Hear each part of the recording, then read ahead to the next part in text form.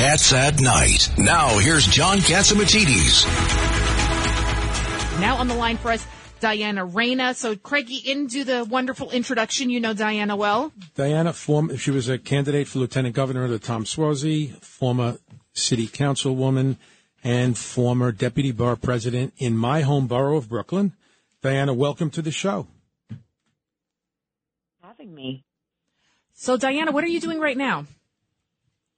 I actually own my own small business. I consult with a group of different clients ranging in different industries. I enjoy the work I do. I have the flexibility outside of politics, having dedicated 22 years in government to my community. I was born and raised in Williamsburg, represented Williamsburg, Bushwick, and Ridgewood, Queens. Years of pushing through what would be difficult matters.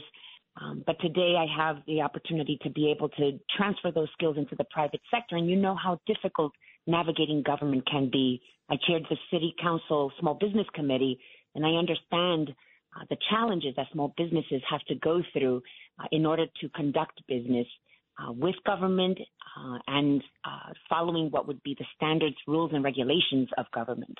But you know what, Diana? I mean, you're pretty humble. I mean, I was talking to Mike Danza today, and he said that you started the One Brooklyn Engineering Pipeline and also the STEM programs at Kingsborough. Can you tell us a little about those two?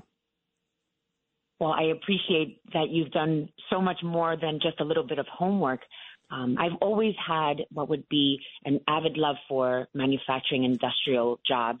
My mother was a seamstress in the factories of Brooklyn and Manhattan, and she came here in the 60s from the Dominican Republic, and to be able to see her in her craft become such an extraordinary seamstress, having to leave that industry because of the decline in manufacturing industrial, I focused what would be on making sure that we were saving these types of spaces that allowed for the creativity and innovation of 21st century manufacturing. When we think about manufacturing and industrial spaces, we go back in time as opposed to having the foresight to see into the future.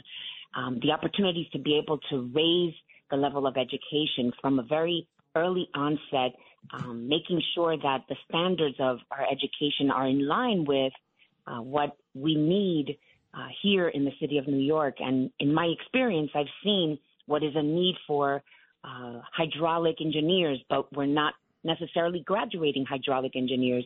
Where are they? We have to, import that talent. And so if we're not teaching and exposing those careers through these steam pipelines to be able to understand what it takes, what courses to take, what curriculum we have to have in place, we're not pushing the envelope enough in our classrooms. Wow. Thank you. I mean, thank you for helping these young adults with their education. Are you still in Brooklyn, by the way? I am in Bushwick. I've been in Brooklyn. I was born and raised in Brooklyn. I'm never going to leave Brooklyn. I was the chairman of Community Board 10 back in early 2000, and we had the opportunity to work with City Council and the Borough President's office. And thank you for all you do for Brooklyn. What is your estimation of the future of Brooklyn? Well, that's a very good question. I think we all ponder that, right? John has done such a great job talking about the crime that's constantly on the rise. We had a rebound for so many years, and as well as I do that it took a very long time to see what is the Brooklyn that we all wanted to develop, right? Whether bad, good, or indifferent, we saw progress. And we don't want to see that decline in such few years, in less than a decade. We've seen what is a turning of the tide, the opportunities to be able to continue to address the disparities without destroying communities. Thank you. Thank you so much. I'm sorry, Diana Reyna. Thank you so much.